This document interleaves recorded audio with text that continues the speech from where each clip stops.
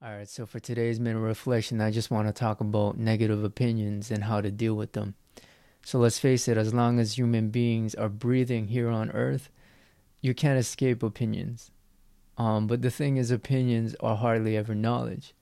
So we shouldn't really take them at face value because more often than not, opinions are just projections of someone else's insecurities or limitations. So, at the heart of the matter, it's all about knowing who you are. Because if you know who you are to the core, what people say or think about you shouldn't be able to rattle you or get under your skin.